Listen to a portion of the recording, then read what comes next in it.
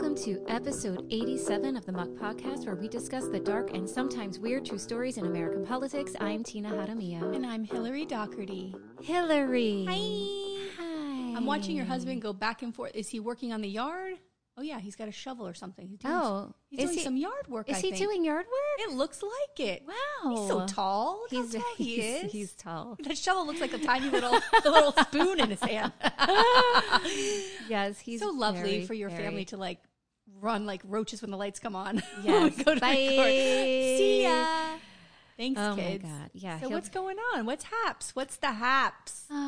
Is it summer yet? What? You sound like my son the first day of school. Is school over? Is school I'm like, over? no. Can we sit? No. Are you having a better week though? I'm having a better week. Good. I wanted to talk about something that I saw that was really upsetting about Texas and reproductive rights. Oh, well. And their bill that goes into effect, I believe, September 1st.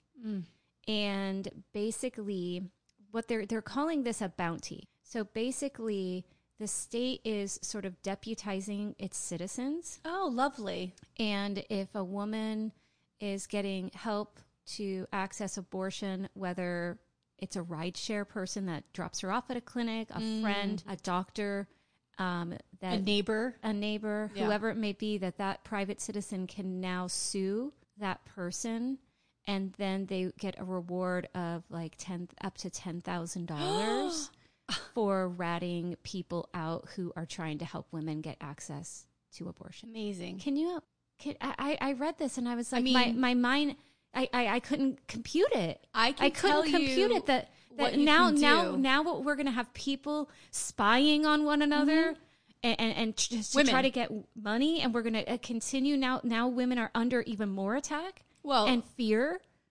That means they have a pot of money to give away to these spies, right? Yeah. Well, I don't know if the state is giving the money or if it's like you can sue to up to $10,000 and win that case. Like that part I'm murky on, but still, like the fact that they're calling it a bounty, so it's like they're getting paid. But they could take that money, and put it into reproductive services, put it into sex education, and anything like that, or reproductive, like a contraception. Like they could put this into something that would prevent pregnancy, right?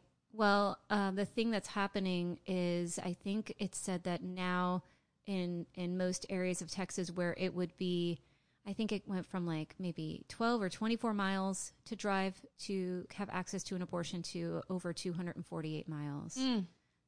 And that between like the two neighboring states, there's only like 8 places to go. Right. It's incredible. It's incredible. But when I read that, I said, now we have bounties? Well, they were a lot smarter. Happening? They've been a lot smarter than the pro-choice people. They've been devious, and sneaky. And this is what Ruth Bader Ginsburg said was going to happen. She said it should happen on a state level, not the federal level, with Roe v. Wade, because these states are now going to chip away at this, and that's exactly what they've done. And every year they're chipping away at it until there's nothing left. And like Lucy Sedgwick said on our show, the Ruthless. The head of the Ruthless. I'm sorry, I don't know how to remember her title right now, but I think she said that when we say they're chipping away at our rights in Florida, she's like, "Yo, we don't have rights in Florida. Yeah, we don't have rights. They don't exist." And she's right. Well, what this article that I read was saying is that other states like Florida and Alabama, Oklahoma, all these other states now might look to Texas as a blueprint. Yeah, of course. And start doing the same thing. That's what they do. It's incredible. They copy and paste the laws that are in this state or other states, and they apply it to their state. I mean, $10,000, like, and you're gonna now encourage people to spy and put women under more duress. Yeah, and a lot of it aren't the legislators who actually write those laws. It's a think tank, right? It's an anti-abortion, think tank that's funded by a lot of money. And they have lawyers on the payroll, and they write this legislation, and then they give it to the legislator and say, "Go put this up. Yeah. We gave you money, right? Now you got to do what you we won want. your seat. Now here's the bill we want you to present." It is awful. It's. I feel like I say it all the time, but it's 2021. And plus, this is what we're dealing with. And I have to say something else. Like, this is what we're dealing with. Can the Taliban fucking stop for a second? And I'm not trying to be try to make this lighthearted because it's fucking horrible. It's horrible. What's happening. But like, I can't take another thing. So when you say things like this, I'm just like, I'm sorry, I'm still in the pandemic. What the fuck? Right. Like, there's enough happening. Can everybody just fucking hit pause on their destruction of the world for just a second? Yeah. Can we just hit pause for a second? Because I'm out of my fucking mind. I cannot take another second. It's constant. Like, we can't, I don't ever remember this much turmoil. And maybe I was like a naive child. No, you know, this is insanity. Yeah. And it bleeds over to like state issues. And so like, I can't even like, oh girl, I wanted to bring this up. I have to talk to you. I have to tell you about this because I don't know if you're aware that this happened, but speaking of Florida, like as the state and the legislature and all of that. So. Oh, DeSantis? Not DeSantis, but I do want to say something about DeSantis. But first I want to talk about the person I brought up with you and Barefoot Lobo, and everybody forgets how much I fucking hate him. It's Chip LaMarca, my Florida rep for District 93. Oh, Chip. What a stunning week this fucking week he had. Oh, share. There's a thing called the Broward Legislative Delegation. Yes. Okay, so what it is, and every county has their legislative delegation. It kind of makes sense of what you would think that is. It's kind of in the title. So everybody who represents Broward County on the state level, every state senator and state rep are a part of this delegation. Right. They're the delegation that represents Broward in Tallahassee. So they get together before the session and the legislative session, which starts I think they go up in November or October to start working on bills. Yes. But they get together and say, okay, here's our agenda. This is what bills are you going to work on? They all talk about what they're going to do, how they can support each other. What's the big thing for this session? Which really is funny because so Democrats are just on the defense the whole time. Yeah. It's not really like they get to do a lot. Right. Okay. Well, and but what's interesting is they do have this Republican that could help and work and think about the best interest of Broward County. That's funny. I know. So but like that would be, Yeah. So they have a chair and a co-chair that they elect every year, a new person. So I think also part of this is that Chip LaMarca, because we live in a very blue county of Broward, most of the representatives are Democrats, and there's a couple that are Republican. Right. But Chip LaMarca, because they represent like a part of Miami-Dade and Broward, so they're Republican for both of those counties, or they represent part of Palm Beach and part of Broward. And let me guess, rich white East Coast. Well, Fabrizio, that guy or Fabricio, whatever his name is, who beat Cindy Polo. I think he's Hispanic. No, I mean the area. Oh, the areas. Kind of. No, not that area. His Hialeah. His is Hialeah. Yeah, and he's got part of Collier County. He's got 3 counties. Okay, anyway, it doesn't matter. But Chip LaMarca is the only, like, all Broward Republican in this. Yes. Okay. The last Republican seat we've got. Can we get Broward? Can we get this? Get your shit together, motherfuckers! But his area is a rich white area. That's why. Yes. Yeah. So we'll see what happens after redistricting. So I guess last year, before this session, he came into the session and he said, it's really not fair that every year we elect a Democrat to be the chair of this legislative delegation. Give me a break. It's not fair that you don't show up to fucking vote for anything. When was the last time there was a Republican who was in charge of this? And they said, well, he's like, we need to change this. We need a new rule. And they're like, you're too late. You're doing this process wrong. You got to go through a rules committee. Here's the process you got to do to bring this up at the election. You can't just walk in here. So this year, he goes through the process, right? He emails everybody. He tells everybody, this is what I want. And a couple people write him back and say, yeah, that's not a bad idea. What? Whatever. And then when he followed up with them, nobody responded because nobody would support him on this, right? Wow. How does it feel? How does it feel, Chip? Yeah. So how does it feel to not be supported? So I see a tweet from Anthony Mann, who reports from Sun Sentinel on politics in Broward. And it talks about how Chip LaMarca was like, nobody will vote for me for chair, right? And I was like, what the fuck? So I go to this video and I watch the entire meeting. And this guy, so Senator Perry Thurston, who's now running for Alcee Hastings, and one of the 20 people running for that seat. Yeah, the never-ending list of people for that poor seat. He's the current chair, and the vice chair is Representative Michael Gottlieb from Plantation. So it's all like kind of known that Michael Gottlieb is going to be the next chair. They're all going to vote for Michael Gottlieb. They're going to nominate him. Like, that's it. This is the next chair. Yeah. So he goes, I'm going to give my best friend, Perry Thurston says, I'm going to give my best friend Chip LaMarca a chance to address. No, he doesn't say that. Yeah, address the fucking group. So Chip LaMarca then proceeds to go, last year you shut me down because of this. He goes, this year I went through the process, like, nobody emailed me back. You know, in Tallahassee, we go through a committee. Everybody talks to each other. Oh, because you're all Republicans. Yeah. I was thinking to myself, in Tallahassee, you're part of the majority. Yes. Where it counts, you're part of the majority. Give me a break. Fuck you. So I wonder if his little Tallahassee buddies were like, "What's going down there in Broward? Why aren't you in charge? Why aren't you in charge, Chip? Like, I was wondering the same thing. You better go get that Broward County. You better stand up. Yes, like, you know where you stand here. Yeah. How? Where? What fucking universe? Somebody, I think, had to have been like, "What's going on?" Chip? So he goes through the thing, and they say to him again, "Well, you got to go through the rules committee." And then they say, right in this other side of the mouth, they go, "Well, we don't have a rules committee." Oh my God. So he goes, "Well, this is what it looks like." And they're like, "Bye." Like, that's it. So then, I mean, do they what he wants is this. This is what he wants. He wants a Democrat, then he wants a Republican, then he wants a Democrat, then he wants a Republican. So Gary Farmer, who, you got to say, I'm not the biggest fan of Gary Farmer. He tends to like to showboat it a bit. Sorry, Tina. Sorry. Talks a lot, and he was doing it in the meeting. If you want an example, go watch the meeting. Yes. But there is a part where he goes, I could tell he does not like LaMarca. Yeah. And he was going, well, it ends up being Democrat, then LaMarca, Democrat, then LaMarca. He goes, it's kind of a, whatever. And Chip goes, well, it doesn't have to be Republican. It could be an independent. And I'm thinking, where's the fucking third party candidate? There's no third party. Oh. And he said there's more independent voters in Broward registered than Democrats and Republicans, and that is so fucking untrue. When he said it, I was like, "What?" I went to the elections, off the supervised elections. Right on the front page, it's like 600,000 Democrats, like 300,000 or 200,000 Republicans, and 300,000 independents. So there's I think there's more. I think there's more NPAs than Republicans. Yes. Now, that might be what he's thinking, because a lot of people jumped ship. Yeah, they left the Republican Party. They left So he's Republican out of his Party. fucking mind. And anyway, they told him to go fucking pound sand. Oh, so Michael Gottlieb God. gets elected. Congratulations to Representative Gottlieb, and Representative Patricia Williams got vice chair.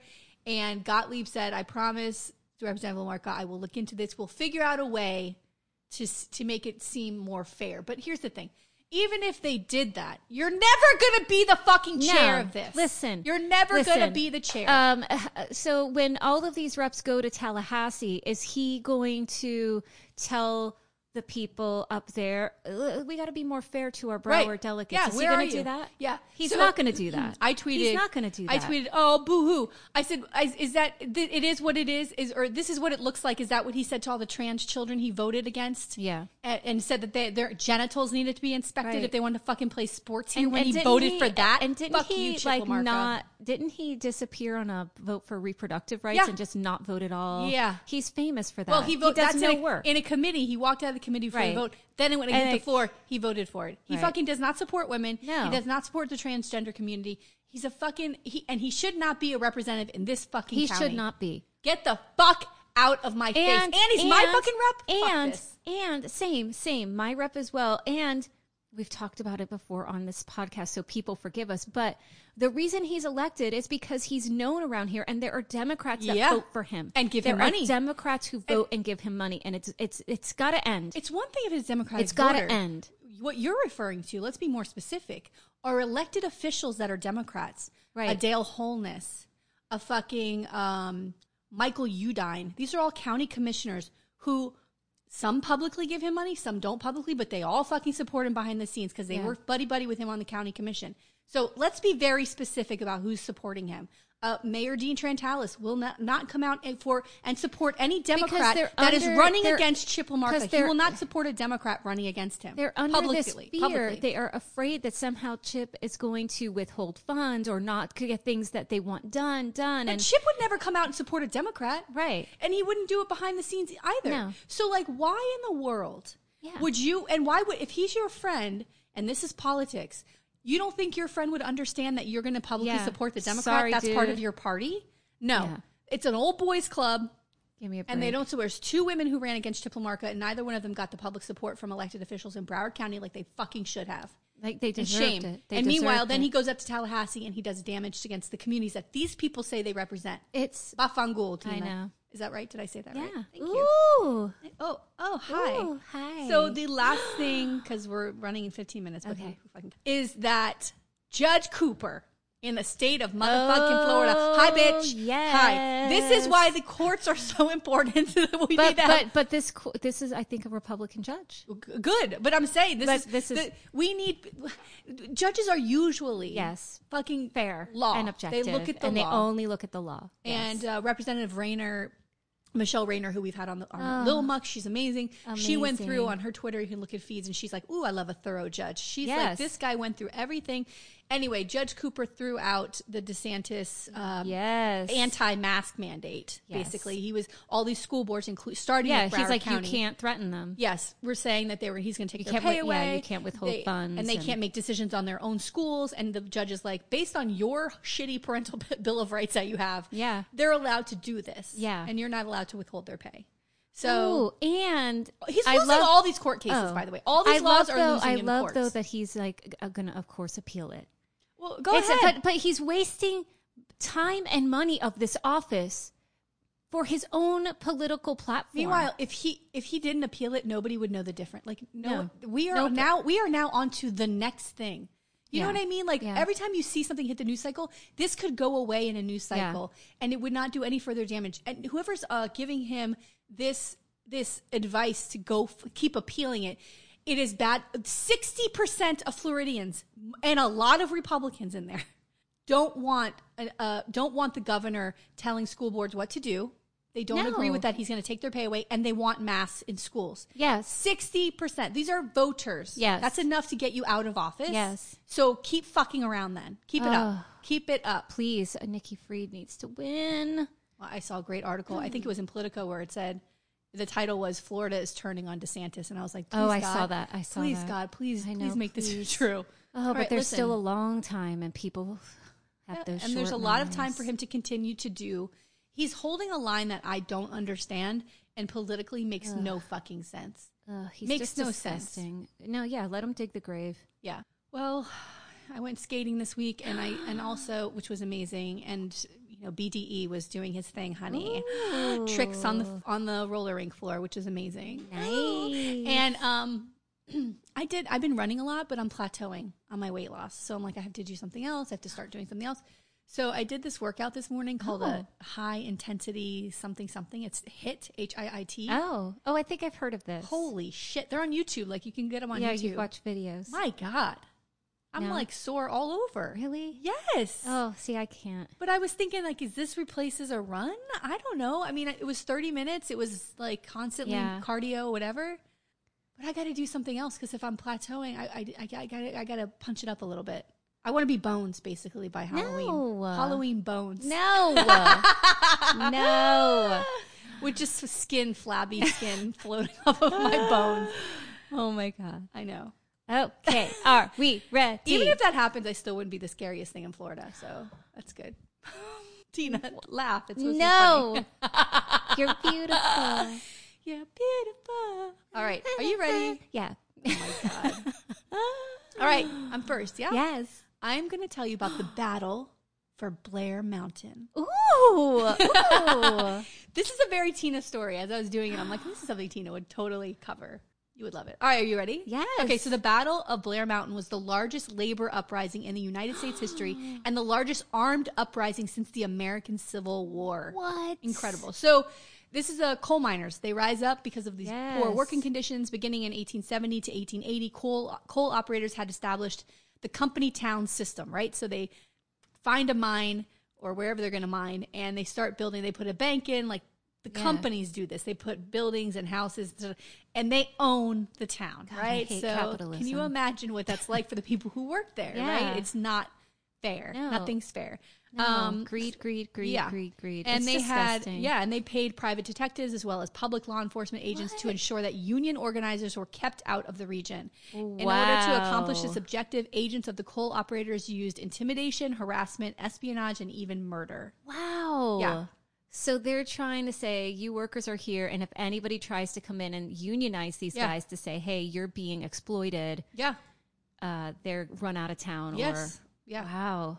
And paying law enforcement too. Wow. Right. So there's really like no fair. Yeah. Okay. So since the founding of the United Mine Workers Union in 1890, coal mines in Mingo County, West Virginia, and its surrounding areas hired only non-union workers and strictly enforced employment contracts that included union membership as grounds for immediate termination. Wow. So as miners in the area lived almost exclusively in company towns, termination also meant eviction, right? So if you even sniffed around a union, you're thrown out of your house. You got family there, your kids, your wife, and everybody's out. And you got to go. Yeah. In 1920, which also keeps people in line. Right? Like they know they're going to lose their house. And in those areas, the only place most people can work are in those mines or connected to those mines in some way. Right. And it's dangerous work. Like it's not safe. God. So, and these guys aren't, they're not putting safety precautions in. No. So in 1920, the UMW, which is the union, their new president, John L. Lewis, sought to finally end the three-decade resistance to unionization in the area. He was under increased pressure to do so from both miners elsewhere participating in the United Mine Workers coal strike of 1919 and from affected mine operators who were now being undercut by non-union mines in West Virginia. Over 3,000 Mingo County miners joined the union and were and then were fired. The coal companies then hired agents of the Baldwin Felts Detective Agency to evict the families of their former employees. On May 19th, 1920, a dozen Baldwin Felts detectives, including Lee Felts, arrived in Matawan and connected with Lee's brother, Albert Felts. And Albert and Lee were the brothers of Thomas Felts. He was the co-owner and the director of the detective agency. Albert had already been in the area and had tried to bribe Mayor Cabell Testerman with $500 to place machine guns on the roofs of the town. And the mayor refused. Yeah, because they were going to start shooting the place up. That afternoon, crap. Albert and Lee, along with 11 other men, set out to the Stone Mountain Coal Company property. The first family they evicted was a woman and her children. The woman's husband was not home at the time because he was at work, right? Yeah. They forced them out at gunpoint and threw their belongings in the road under rain while it was raining outside. The miners who saw it were furious, and they sent word into town. As the agents walked to the train station to leave town, Police Chief Sid Hatfield and a group of deputized miners confronted them and told them they were under arrest. Albert Felts replied that, in fact, he had a warrant for Hatfield's arrest. So he says, I'm going to arrest the sheriff. This fucking random asshole in the detective agency. So the mayor was alerted, and he ran out into the street after a miner shouted that Sid had been arrested, which is the police chief. Hatfield backed into the store, and Testerman asked to see the warrant. After reviewing it, Mayor Testerman exclaimed, quote, "This is a bogus warrant," end quote. With those words, a gunfight erupted, and Chief Hatfield shot the agent, Albert Felts. Testerman and Albert and Lee Felts were among the 10 men killed. So the mayor's killed, and two of these detectives. This is insane. Yeah. And Hatfield, is this you remember the Hatfield and McCoys? I don't think it's the same, but is it part of this crazy family line? Yeah. Oh my God. There's a great Hatfield and McCoy movie. I think it's got on Netflix. Oh. I'll have to look it up after. It's really good though.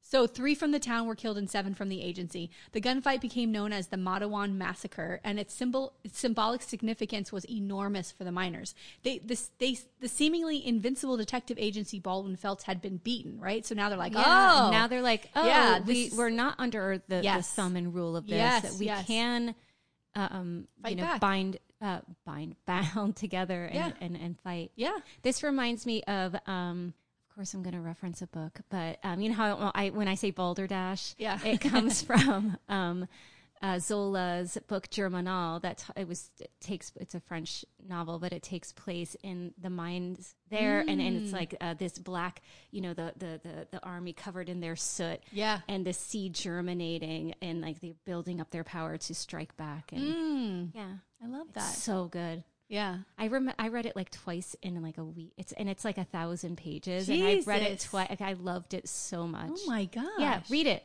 Yeah, that sounds amazing. Germinal, Zola. Okay, so Chief Sid Hatfield became an immediate legend and hero to the Union miners and a symbol of hope that the oppression of coal operators and their hired guns could be overthrown. Throughout the summer and into the fall of 1920, the Union gained strength in Mingo County, as did the resistance of the coal operators. Sporadic shootouts occurred up and down the Tug River. In late June, state police under the command of Captain Brockus raided the Lick Creek tent colony near Williamson. Miners were said to have fired on Brockus and Martin's men from the colony, and in response, the state police shot and arrested miners, ripped the canvas tents to shreds, and scattered the mining families' belongings. Wow. All into the river. So I wonder how they're like still getting paid. Like, where do the banks? Well, I think this isn't all the miners, right? So it's like bands of miners that are revolting. So there are people who are still going in, and probably getting a lot of shit from these other guys, you know? Yeah. So both sides were bolstering their arms, and Sid Hatfield continued to fuel the resistance, specifically by converting Testerman's jewelry store into a gun shop. On January 26, 1921, the trial of Hatfield for killing Albert Phelps began, right? So he's got to go to trial now. Yeah. And it was in the national spotlight and brought much attention to the miners' cause. Hatfield's stature and mythical status grew as the trial proceeded. He posed and talked to reporters, fanning the flames of his own legend. All men were acquitted in the end, but overall the Union was facing significant setbacks. 80% of mines had reopened with imported replacements and ex-strikers who signed yellow dog contracts to return to work. You know, that. Yeah. So these are the guys crossing the picket line. Yeah. In mid-May, I know. But I mean, people are in a tough situation. They got to eat. Yeah. They got to feed their families. They got to live. Yeah. I mean, you know. God. I know. Oh, that sucks. It reminds me of call the it guys, yellow dog? Yellow dogs. So you remember the guys when I did the story about the veterans who went to D.C. and they were setting up that camp? It reminds me of that too. Like if they hadn't done that, would they have any of those rights that they have today even? You know? Wow. I know. In mid-May 1921, Union miners launched a full-scale assault on non-Union mines. In a short time, the conflict had consumed the entire Tug River Valley. This was called, quote, the 3 Days Battle, which finally ended by a flag of truce and the implementation of martial law. Oh, that's their compromise. Yeah. From the beginning, the miners perceived the enforcement of martial law as one-sided. Hundreds of miners were arrested. The smallest of infractions could mean imprisonment, while those on the side of, quote, law and order were seen as immune. Oh, God. It just never ends. No. The miners responded with guerrilla tactics and sabotage. What? In the midst of this tense situation. Oh, are they sabotaging the mines? Yes. Oh, no. Yes. In the midst of the tense situation, Hatfield traveled to McDoyle County on August 1st, 1921, to stand trial on charges of dynamiting a coal tipple. So a coal tipple, it looks like scaffolding, like on the side of a building. Yes, you know what I'm saying? Yes. But it's like it's at the front of the mine, and it kind of keeps everything up. So he blew one of those up. Well, he was charged with that. Wow. So he goes to the court. So I mean, they're putting these other non-unionized miners at risk. That's true. But it's a cause. Like, I get it. Yeah. Wow. Maybe they tried to do it so it wouldn't. Maybe nobody was in the mine when it blew up. Who knows?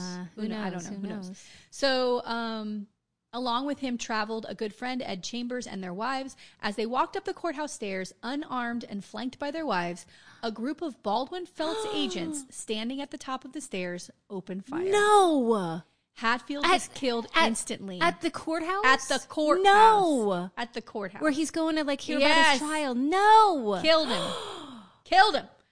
Chambers was bullet riddled and rolled to the bottom of the stairs. What about the wives? Hold on. Oh, shit. He rolled to the bottom of the stairs. Despite Sally Chambers' protests, one of the agents ran down the stairs and shot Chambers once more, point blank in the back of the head. Wow. Killed him. Wow. I mean, they executed him. Yes. Wow. Hatfield's and Chambers' bodies were returned to Mattawan, and word of the slaying spread through the mountains. The miners, angry that Hatfield had been murdered, I mean, this is their and hero. Then he's got this mythic status. Hello. Wow. They heard that he had been murdered, and knowing the assassins would escape punishment, began to take up arms and pour out of their mountain settlements. Ooh. Miners along the Little Coal River were among the first to organize and began actions such as patrolling and guarding the area. Sheriff Don Chafin sent Logan County troopers to the Little Coal River area, where armed miners captured the troopers, disarmed them, and sent them fleeing. Ooh. On August 7th, 1921. By the way, this is all because this story is 100. It was 100 years old at the beginning, in August. Wow. So this happened 100 years ago. So on August 7th, 1921, the leaders of the United Mine Workers District 17, which encompasses much of the southern West Virginia, called a rally at the state capitol in Charleston. These leaders were Frank Kinney and Fred Mooney, who were veterans of previous mine conflicts in the region. Both were local, well-read, and articulate. Kinney and Mooney met with Governor Ephraim Morgan and presented him with a petition of the miners' demands. When Morgan rejected the demands, the miners became more restless and began to talk of a march on Mingo to free the confined miners, end martial law, and organize the county. I mean, what could their demands have been? You know, like decent pay. Yeah. Probably shorter hours. Yeah. Come on. You don't get to throw us out of the fucking house, maybe. Who knows? I mean... Please. And they probably have no masks on. You know, they're breathing oh my that God, shit in. yeah, They're all going to die yeah, anyway. What, black lung? Oh my God. Yeah.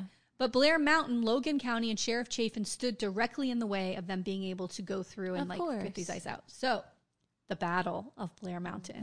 Wow. At a rally on August 7th, 1921, Mary Harris, or Mother Jones, they called her Mother Jones, called on the miners not to march into Logan and Mingo counties and set up the Union by force.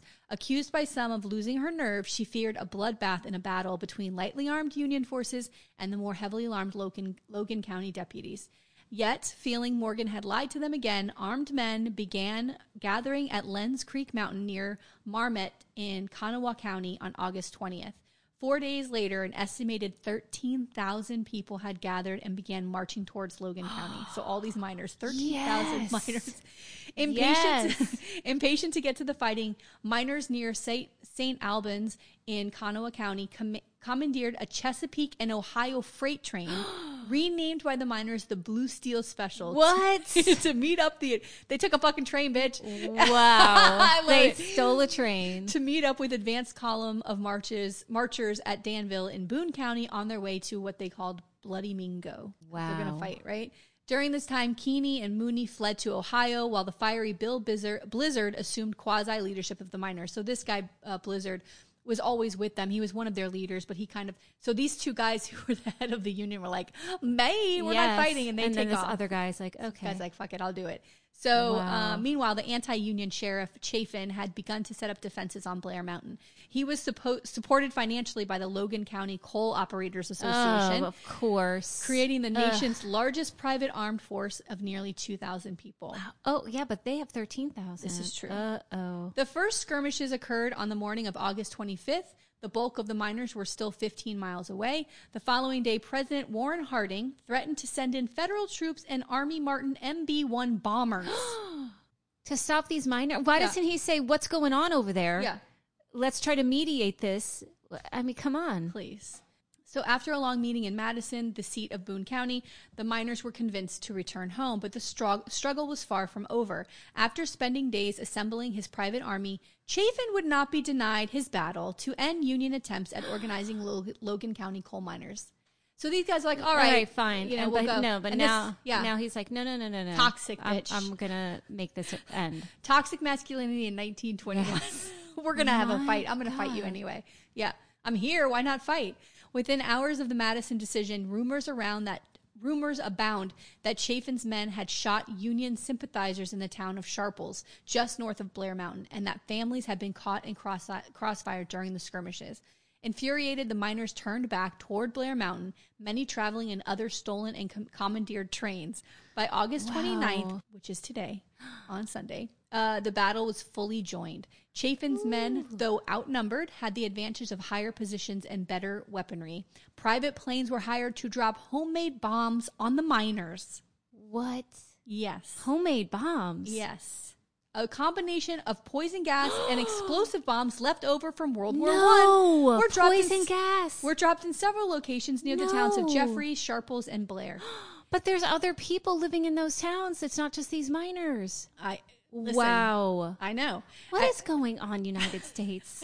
Because they want better hours. I mean, they want to maybe give them a little bit of health care. Yeah. We should just bomb people. Wow. At least one did not explode and was recovered by the miners. It was used months later to great effect as evidence for the defense during treason and murder trials. Because no one's getting away with this bullshit. Yeah, this is insane. Yeah. On orders from General Billy Mitchell, by the way, do you know who Billy Mitchell is? Like, not this guy, but a different Billy Mitchell. Did you ever see the movie King of Kong? No. You got to watch it with your kids. Okay. You've got to watch this movie with your kids. King of Kong is a movie about this guy who wants to beat the Donkey Kong record. Oh. And the Donkey Kong record, like on the old stand-up arcade games, is held by a guy named Billy Mitchell who lives where? Down here in South Florida. Oh. Like fucking Hollywood. And he's like from the 80s and he's this like legend, like Atari, like whatever, video gamer. Yes. And so this guy who's like in his garage in Seattle's like, I want to do this. I want to beat this score. And he practices. And one day you have to videotape yourself doing it. He beats the fucking game and beats the score of Billy Mitchell. Well, Billy Mitchell ain't having that. So it goes back and forth between these two guys. It is so fucking... I've met Billy Mitchell at a video game place here. I'll send you the picture. He's incredible. I mean, he's a bit of a bad guy in the movie, but legend. This is amazing. Yeah. Anyway, so when I saw Billy Mitchell, I'm like, hey now, Donkey Kong. And he's got, I think he holds a the Miss Pac-Man record. Wow. And he owns a chicken wing place. What? That my friend Lauren and Nick, who I'm going to go see in Michigan, we went there to like see if the guy was there, and he wasn't there, but he had a Pac-Man game in the chicken wing place. Oh my God, I love this. Girl, you have to watch King of Kong. The kids would love it. They would love it. Okay, anyway, so it's on my list. This guy, General Billy Mitchell. So on his orders, Army bombers from Maryland were also used for aerial surveillance. So they're watching everything happening from above, and one of the Martin bombers crashed on his return flight, killing three crew members. I mean, this is fucking insane. I can't even believe that they allowed planes to fly in and bomb a U.S. town. This is like Philadelphia. Remember the bombing of Philadelphia? Yes. Jeez. On August 30th, Morgan appointed Colonel William Eubanks of West Virginia's National Guard to command the government and volunteer forces confronting the miners. Sporadic gun battles continued for a week, with the miners at one time nearly breaking through to the town of Logan and their target destinations, the non-unionized counties to the south, Logan and Mingo. Up to 30 deaths were reported by Chafin side and 50 to 100 of the Union miners side, with hundreds more injured or wounded. I mean, these are citizens that are now in battle. Yeah, for a corporation. By the way, the government's fighting for a corporation side. Chafin's forces, like always. Federal troops arrived by September 2nd. The miners, many of whom were veterans themselves, were unwilling to fire on U.S. troops because, yes, this is just like the other one. My God. I know. Blizzard passed the word for the miners to start heading home the following day. Miners, fearing jail and confiscation of their guns, found clever ways to hide rifles and handguns in the woods before leaving Logan County. Some were found later, along with many spent and live cartridges, which helped archaeologists reconstruct the course of the fighting. Wow. Just so fucking cool. After the battle, 985 miners were indicted for murder, conspiracy to commit murder, accessory to murder, and treason against the state of West Virginia. But what about the state? Please. Though some were acquitted by sympathetic juries, others were imprisoned for years. No. The last was paroled in 1925. They're just defending themselves. At Blizzard's trial, the unexploded bomb was used as evidence of the government and company's brutality, and he was acquitted. Oh, my God. So the aftermath. In the short term, the battle was an overwhelming victory for the coal industry owners and management. UMW membership plummeted from more than 50,000 miners to approximately 10,000 over the next several years, and was not until 1935, following the Great Depression and the beginning of the New Deal under President Franklin Delano Roosevelt, that the UMW fully organized in southern West Virginia. This union defeat had major implications on them as a whole, and after World War I, as the coal industry began to collapse, union mining was no longer financially sustainable. Because of the defeat in West Virginia, the union was also undermined in Pennsylvania and Kentucky. By the end of 1925, Illinois was the only remaining unionized state that could compete with them in terms of soft coal production.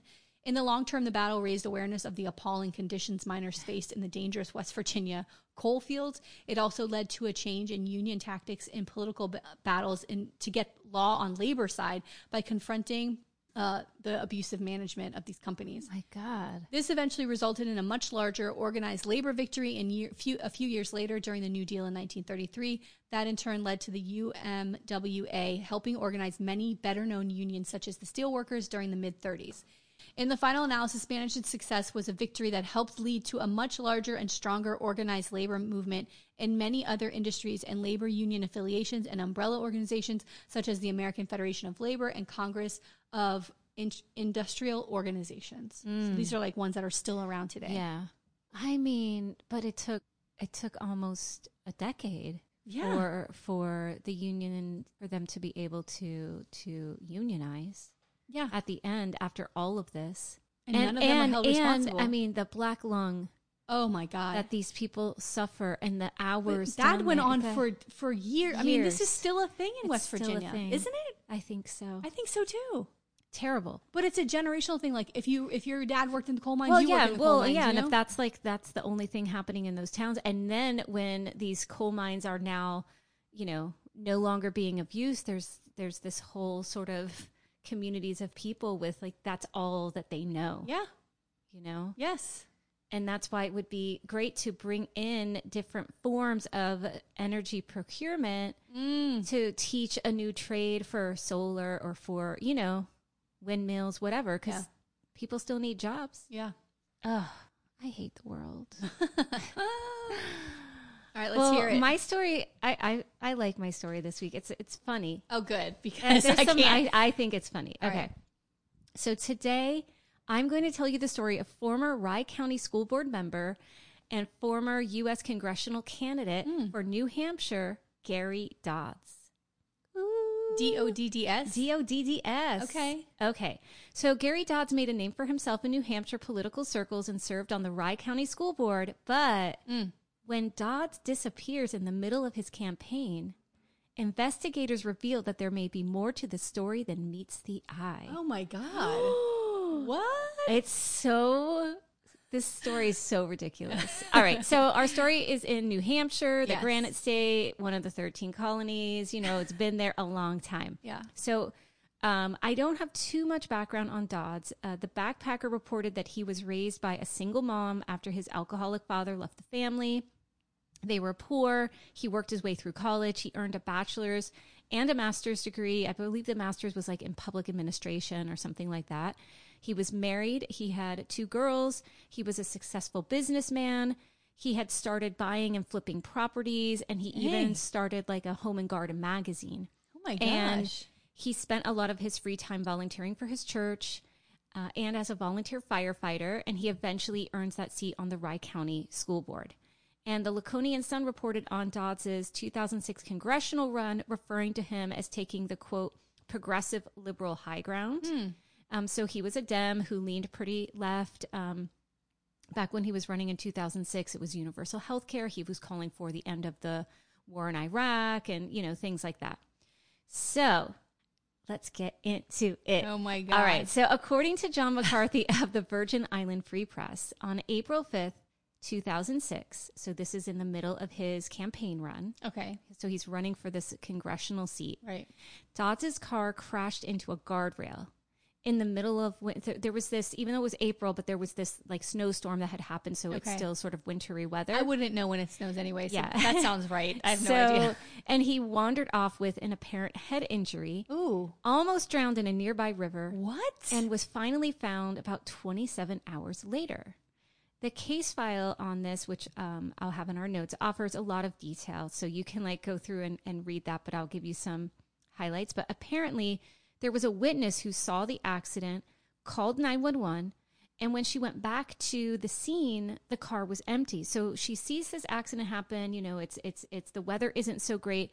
She calls 911 and like really pretty quickly goes back to the car, and she is surprised that the driver of the car wonder what's in this car. Is there something in the car? So, the airbags had deployed and everything, and she sees some footsteps out in the snow, and she's like, where is this guy? And Jesus. So paramedics, firefighters, they show up, they search, they can't find this guy. Wow. They search by land, by sea, by air, like helicopters, like they're looking because there's a river there. So, they're searching the water. Like it's this extensive I mean, if you're trying to not be conspicuous, you should just stay in the car. This is now overblown looking for you. Yeah. Like now it's out of control. Yeah. So there's no trace of the guy. So the AP reported that Dodds' story was, 27 hours later, they find him he's like under, the Eagle Tribune stated that he was found under a pile of leaves. I don't know why that's so funny. Oh my God. He was like under freezing. He's under a pile of leaves. Yeah, he was probably freezing. I don't know why that just... It is. It's funny. It's about but you know why it's funny? Because you're imagining him laying down and pushing, pulling the leaves on top of him. Yeah, he's probably freezing. So he's a mile away from the crash site. So remember, they had searched everywhere. Where the fuck? And he's missing one of his shoes, and he's supposedly in and out of consciousness when they find him. Jesus. And the This is the worst game of hide and seek I've ever fucking heard. Yeah. So the AP reported that Dodds' story was that he had waded through the icy river. He was confused from hitting his head. Oh no. And at the time of his disappearance, ABC News reported he was 6'3", he was 180 pounds. Some reports said that he had did martial arts regularly. So he was like an in shape guy. So here's the thing. Uh-oh. Gina, oh no. Here's the thing. As several papers at the time reported, the police didn't feel like things added up with Dodds' story after the rescue. So they opened up an investigation because they find him and they're like, what is going on? It just doesn't, there's something seems off. I can't guess. I'm trying to guess. What could this be? When they find him, paramedics get to work, right? They take his temperature because he has been out in the freezing cold. They check out his feet because he said he had waded through the river and all of this. And that's when they start to think things are a little fishy. The Eagle Tribune explained that at his ankle and below, his feet were shriveled up, right? Yeah.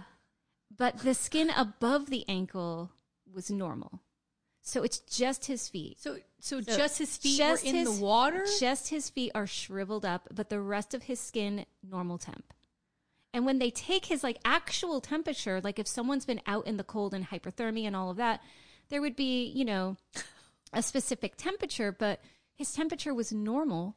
And then when they took it 20 minutes later, it had barely gone up. So this is an X-Files episode. So something is weird, right? And so they didn't understand for someone, and these are paramedics who have dealt with people who are cold, out in the elements and all of this. Idiot, yes. Yeah, someone who, wanders out. Like Polly and Michael out in the... Dina, that's why you think it's funny. Because of the episode of The Sopranos. That's who I was thinking of. They're running through the snow. They're ripping up the rug. They're eating ketchup packets. They're cold, right? Oh, my God. So for someone who was cold and wet for over a day, for 27 hours in what was a snowstorm, the paramedics are this isn't right. And so the other thing is, while his feet, like I said, and he had that one shoe on, the cops even said, when they took that shoe off, they poured water out of the shoe. The rest of his clothes were completely dry. Well, but he's in the snow. He's completely dry. This right? is so... It's so Tina, weird. what is going on? So Talking Points memo reported that, like I said, that they poured water. How could the rest of his body be dry if he was out in the snow and crossing a river? The case files further notes that Dodds claimed he couldn't remember what happened. So he's like, I don't know. So here's the thing. Again, not another here's the thing. The Associated Press wrote that Dodds spent up to 10 hours soaking his feet to add credibility to his story that he nearly drowned in the river. So he was, before the car crash? So after the car crash, he stood in the river. No, he goes somewhere. Oh. And he soaks his feet for 10 hours. Then he goes back to the scene and he's like, oh, help me. Here I am. Where did he go? Conveniently, right before the 11 o'clock news reporting. That's when he's found. Primetime news time. This was a stunt for campaign? This was a political stunt to get sympathy votes. What the fuck? This is not what I wanted. This is not what I wanted. This is what happened. So the defense attorney, Thomas Filardi, had this to say. Gary Dodds says he's the victim here. He says he's a survivor. He survived a huge ordeal. This was supposed to be a hero story. Instead, when state police and other agencies began to pick away at it, it turned into this criminal case. The hero story that was supposed to gain publicity for a failed campaign. This is the dumbest thing I've ever fucking heard. And Dodds' attorney, so he goes, they spent over like $20,000 in resources to try to find him. You know what I mean? So it's one thing you want to try to like you know get some attention for your campaign, but you're using resources. This whole idea is so stupid. But like crash your car. Yeah, crash your car. Now you're missing, and everyone's gonna go, oh. So he's, and then the best thing is like that after this accident, and like before really the police, you know, said, hey, we're coming. He was like limping around. This is what I want. I want to see the footage of him being like, I was freezing in the coat. God. It's so cheesy. So Dodds' attorney, J.P. Naidu, said, this is a case about a man wrongfully accused of something so absurd a genius couldn't plan it. Oh, please. But the story gets even juicier. Oh, God, please. I need something else. If he was missing for 27 hours, where was he? Like, where did he go soak his feet? Yeah. Allegedly, Dodds was canoodling with his mistress. Oh, stupid ass. The Eagle Tribune offers a lot of detail on the incident. The woman, Allison Spruce, was Dodds' employee and his tenant. And conveniently, right near where the wreck happened was this building that he owned. They called the mansion. And so that's where he supposedly was. And I guess police at one point like had knocked on the door and some guy answered, and I think it was Dodds. And then he just answered through the door. And then he claimed like that wasn't him. And like, I don't know who that man could have been. And then Allison is like, oh, I would know if there was someone in my house. I don't know who that could be. Like, it was the dumbest idea I've ever heard. So stupid. Why would you get into an accident and then wander out? Where are you going? Like, how is this a fucking sympathy? I don't understand what he was thinking. I guess so people go, wow, look, he survived hours out in the snow, this poor guy, and it would give him news attention, and then like his name would be out there before the election cycle. This is the dumbest idea ever. It's so ridiculous. So Foster's adds some more details that supposedly there was this underground tunnel that led from Cuts Cove, that's where the accident took place, and the property. And what's funny is the Boston Globe reported that in 2000, Dodds spoke about it. There was an interview about the property and this, and he knew because in the 2006 years prior, he says, "quote Roy Jones, whose family was the last single family to live there, said you could walk in the tunnel standing up until the edge of the property, then you could crawl the rest of the way." Oh my God! So that's what they basically said, like he must have done. Oh my God! And then throughout this, Dodds, of course, said that this was quote a politically motivated witch hunt. I can't stand these motherfuckers who say this shit. And on the day that he disappeared, so his wife allegedly said that she didn't know anything about this. And when they, said, hey, your husband's missing, and, during all of this. Riddance. Go check she said that this was a deliberate act of someone wanting to hurt her husband.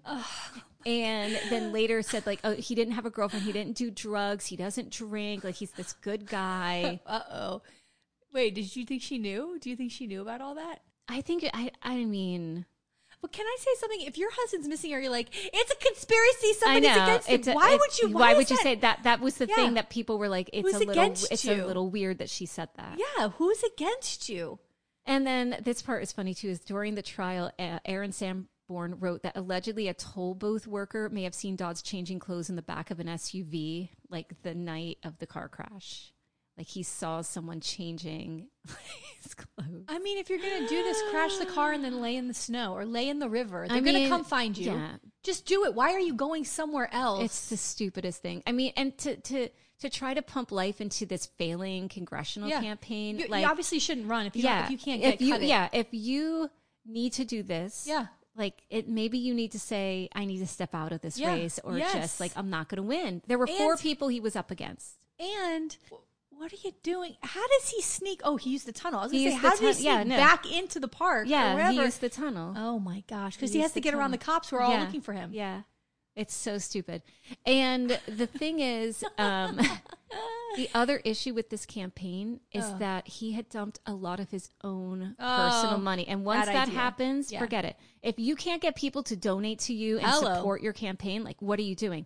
So he had like $100-some thousand, but 90,000+ of that was his own money, and he had taken out like money on, on his house, and and that's it. Like, So he probably was like, "Oh my God, desperate. like I'm desperate. Yeah. I had put all this money in, and now I'm not going to win." And then you still got to pay that money. If you can't name 5 people from the community who have asked you to run, then you shouldn't run. And that's what it is. A lot of these people just run because they think they're going to be great. Well, who else thinks you're going to be great? Yeah. Name 5 people. And if you can't get money, like that's right. That's it. Yeah. If people can't give you money, it's an unfortunate part of running. You got to call, but you have to raise money. You have to do it. You have to do it. P.S. He came in 3rd out of 4th with those Dems running. I mean, it didn't even work. It didn't work. All right. So the charges were one count of false public alarms, 1 count of conduct after an accident, 1 count of falsifying physical evidence. So as far as the sentencing, the Hill reported that he was sentenced to 20 days in jail with the remainder. So he had a 1 to 4 year sentence suspended, according to McCarthy of the Virgin Island Free Press. But he only had to serve like 20 of those days, which is not a big deal. No. And he was ordered to pay $21,500 in restitution for the search and rescue operation. Nice. I mean, he should spend those 20 days out in the snow. So, for real, stay in the snow for 20 days. Sick. So the aftermath. Okay. His story doesn't end. No. So this guy, instead of just taking this light ass sentence, right? 20 days. No, stop. Move on. He decides to beat his wife. And that ends up landing him more jail time. Yeah. His wife ends up, she ends up calling 911 and reporting like that he had like, thrown her down and this and that. And so then because he had, so that kind of added him more time. Oh my God. In jail, and his political career basically pretty much over. So some points of interest. I have a lot to say here because this guy is the gift that keeps on giving. I mean, what a dick. As far as finding his way in the paper for a variety of crimes. Okay. So it's fascinating because prior to this whole disappearance, he seemed kind of normal. Like he, volunteer firefighter. He's having this life, no major run-ins. He had a good reputation. It sounds like all these bad things we're building. The money stuff is a lot of pressure. There's no excuse for fucking putting your hands on somebody, but like all of those things seem to be building. And here we go. Yeah. So in 2008, like I said, he faces that additional jail time for assaulting his wife. And her claim was that in an attempt to talk to him, he, quote, picked her up and threw her to the floor. Oof. In 2008, while he was in jail, he got in a jailhouse fight with Leland Eisenberg, who I would love to cover, a Hillary Clinton campaign hostage taker. And allegedly, they fought over how government is structured, their respective crimes, and tattoos. And they got in this like fight, and he like landed in the paper for getting in this brawl with this guy, Leland Eisenberg. In the 20 days he was in jail, he got into I think for the additional time. Because of the wife. Yeah. Okay, sorry. According to Patch, in 2011, he got in trouble for cutting a city fence to make a gate for the property he owned that was up against that fence. So he had a property that butted up against city property, and he didn't like that there was a fence there, so he cut the city's fence and made like a gate, and he had to pay $500 to fix the fence. So it's clear like he just wants to do whatever he wants to do. Well, who says I can do it? But despite all these felony charges and his I guess you're not allowed to get a liquor license if you have charges on you, but they gave him a liquor license. That was like a little thing that I found for some business that he had. And then the latest, on August 23rd, 2020, the John McCarthy of the Virgin Island Press reported that Dodds was arrested again, this time in the Virgin Islands. And his crime, assaulting a woman and taking off with her cell phone. So another article from the Virgin Island Free Press reported that Dodds faced the following charges in that incident: aggravated assault and battery, second-degree robbery, forcible and unlawful entry, and grand larceny. So bizarre. I was like, what is this guy doing? Out of control. He had a $25,000 bail that he was supposed to pay. He couldn't pay it, so he was like sitting in jail in the Virgin Islands. So Seacoast Online added that he allegedly said to the woman prior to robbing her, quote, "You don't belong here." They further reported that when she reached for her phone to call 911, that's when he pushed her into her apartment, assaulted her. He dragged her by her own hair down a flight of stairs. And the best part is that when they find her cell phone later, because he tossed it, he had taken a selfie of himself that was on the phone. What the? What? Yes. Take a selfie. They took a selfie and they saw his. This whole world is so upside down. We are. That's not me. That's not me. Oh my God. That's the so story. Self-involved. You take a selfie on a stolen phone. Yes. Fucking idiot. What an idiot. So that's the story. The disappearing candidate, Carrie Dodds. Tina. I saw this and I just laughed. I was like, who is this guy? I can't take it. I'd love to see a picture of him. His life, like he just basically is off the rails. It's insane. He's off the rails for the past 10, 12 years. Wow. Can't get it back. He's humiliated, really. That's the story. But it's funny because I'm watching, I told you, I think before we recorded that I started watching tell me about clickbait. This. So I've only seen the first 2 episodes. HBO? My mom told me she was Netflix. Okay, maybe it is Netflix. Yeah, my mom told me about it, but I don't know what the show's about. It's essentially like this. It starts off with this guy. It's like this viral video, and it's like if and the guy's holding a sign like I'm an assaulter, and if this gets 5 million likes, we'll kill him. Like that, basically like. So people like, and then it goes viral and everyone's watching the video and the likes are, and the family of the guy are like, where is he? Oh, they're freaking out. And they're like, no, he's not this person. But the thing that is funny, like with this guy taking the selfie, like people, like the comments that they're looking at the comments and they just automatically assume that he is this assaulter of women. And they're like, he deserves to die. And they don't really know like his story. We don't know, at least at this point, if it's true or not true. But the thing that people do, and then they want to try to find him, like, and like in the community, everyone's out looking for him. But this social media thing and like what people say and how they just consume stuff, without regard, like that a person could potentially be killed. Oh my God! And that it says like if this gets this many views or this many, no, it was views. If it gets 5 million views, and that people are like just watching it, like. Jesus. And I feel like people would probably still do that. Like, I feel like people would really do that. Of course. Just because, like, they don't know if it's a joke or if it's real. And, like, this disconnect. This disconnect. Well, there's a part of it that's like, I mean, there's, how you can meet people off of apps. Like, that's like a real connection, I guess. But still, even on there, I like, know you're people who've swiping done that. Yeah. But then, on something like that, there's an arm's length reach of this person. Like, is it real? Like, is it real? Oh, this is a publicity stunt. Like, who knows? But yeah. So the sister is like kind of just a head case, and he's married. He's got 2 kids. So he's missing, and nobody knows. So somebody, whoever put the video up, is saying they're going to kill him. Yes. Did you ever watch Don't F with Cats? Don't fuck with cats. Okay. I was recommended to somebody recently, and I was like, because it reminds me of this. Where there's internet sleuths that are incredible. So that's what that. So in the first episode, this kid is like, oh, there's this whole community that's analyzing, like the background and like picking up clues, and like that's how they kind of find their way to these different things. But my mom said it reminds her of Mayor of Easttown, where I love that. Me too. Where it jumps from like, you think it's this person or it could be that person, whoever's holding him or kills, I don't know, whatever happens. And they try to figure out, but it like jumps all over the place where you really never know who's doing it. Yeah, so I'm like still early on, and I'm hoping to, it's like a limited series, so it's short. I don't know how many episodes, but I'm hoping later today I'll put my headphones on and just relax and watch once I get all my... Yeah. I have so many things to do. So when I leave here, I go grocery shopping. I go finish doing the fucking 4 loads of laundry I have to do every Sunday. Ugh. Oh my God. I have a kitten at my house. This little kitten. That's right. She's adorable. Oh. She ran up to my boss in our yard at our office, and she was like alone. And he's like, we can't, what are we going to do? He loves cats. He's like, what are we going to do?